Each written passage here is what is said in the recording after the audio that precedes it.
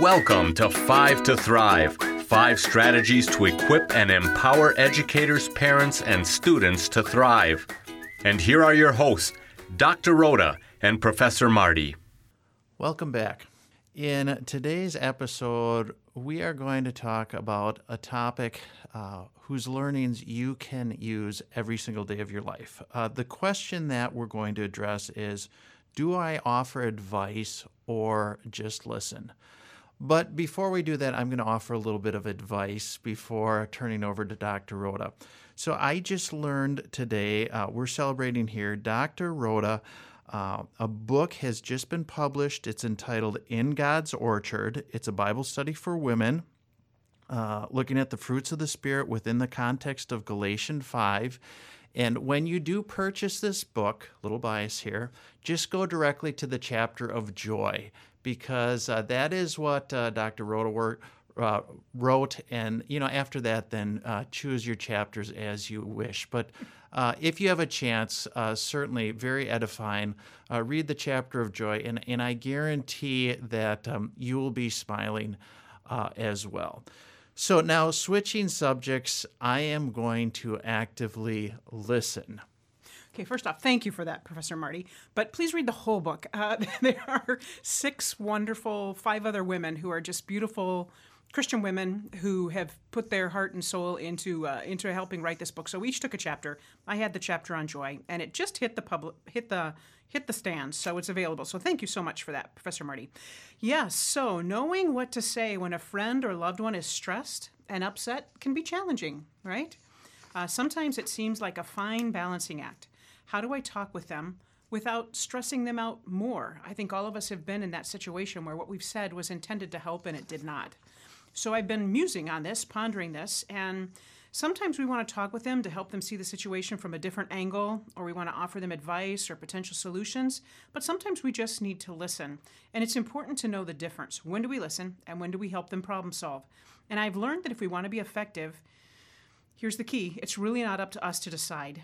Instead, we have to see how the other person is acting and let that determine how we proceed.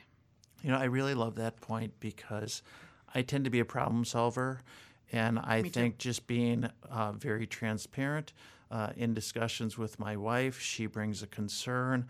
I want to solve the problem and move on. And what I often neglect to do is exactly what you said. Yeah, so how do we know?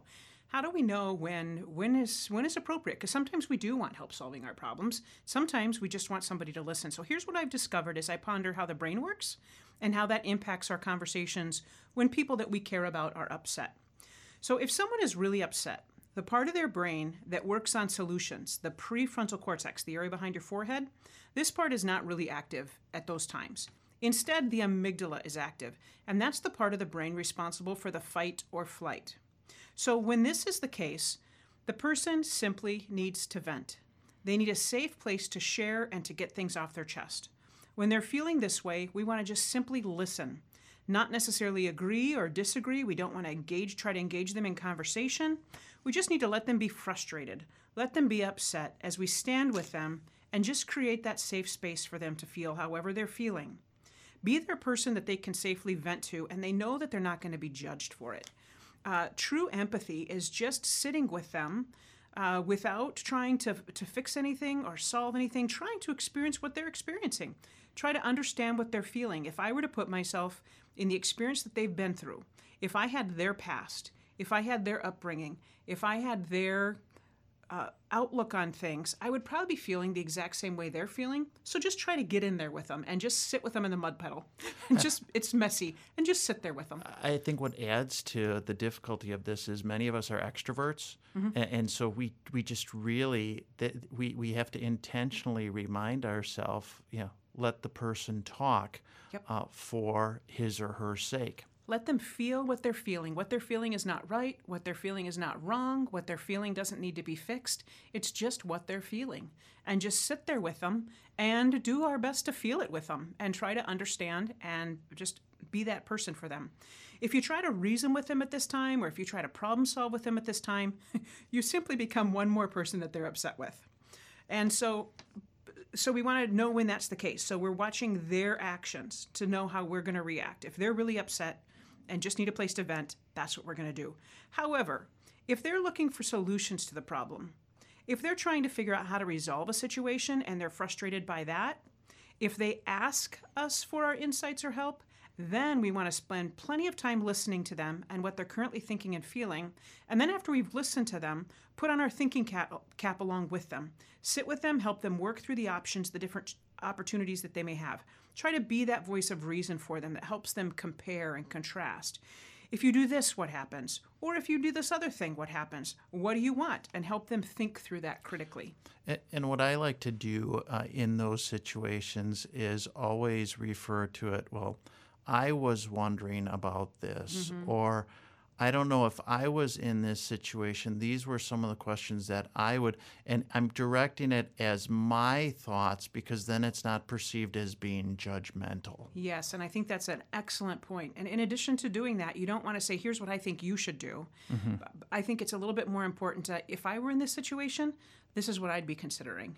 So let them own their own solutions to their own problems. And once they decide what they're going to do, even if it's different than what you would do, that's okay. It's not your situation, it's their situation. And so you talk with them and work through it, but then what they choose to do is up to them, and we're going to unconditionally love them regardless. Again, I'm going to interject. I just love that because once a decision is made, then unconditional love, you support them. You may personally disagree with that decision. You may be in the back of your head saying this is never going to work out, but we owe it to our friend or loved one. That was their call, and they think it's the right decision at that time, and we are just going to surround them with support. That is spot on. I couldn't agree with you more. Notice that regardless of how they are feeling, whether they're stressed or whether they're trying to resolve an issue, the very first step is to listen completely and thoroughly, and then determine how you're going to react based upon how they're thinking, what they're saying. The root word for compassion means to suffer with.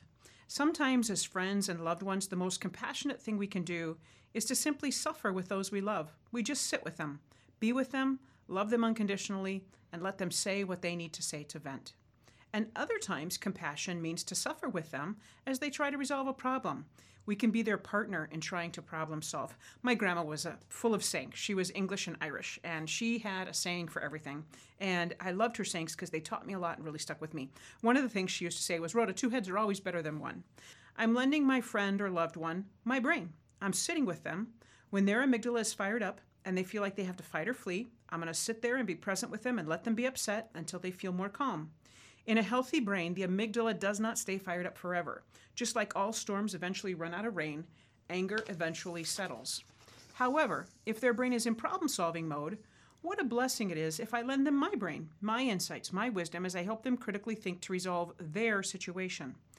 As I spend time with them, being in their corner, regardless, it builds trust between two people. And as we spend time with people and that trust grows, that's the real secret sauce for an authentic, real connection and relationship.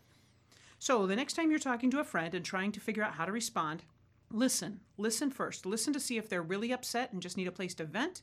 If so, be that safe space for them. Or are they asking you for help?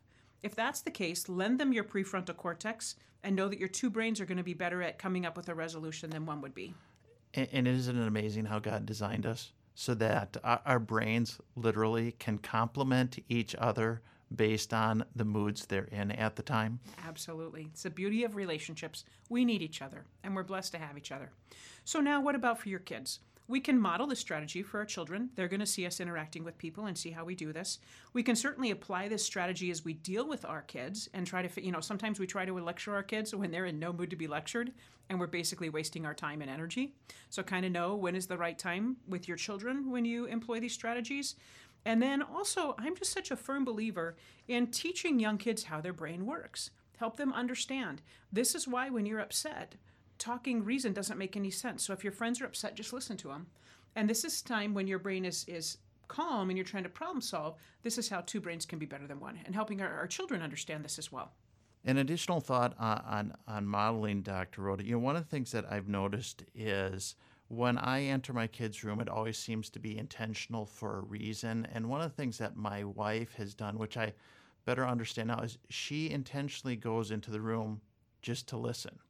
And I think, because she does that every day at some point during the day, our kids appreciate that, respect that, and she's probably got a better grasp on it than I do with how to react to that question. Our goal in 5 to Thrive is to equip and support educators and parents as they help each child develop to his or her full God-given potential.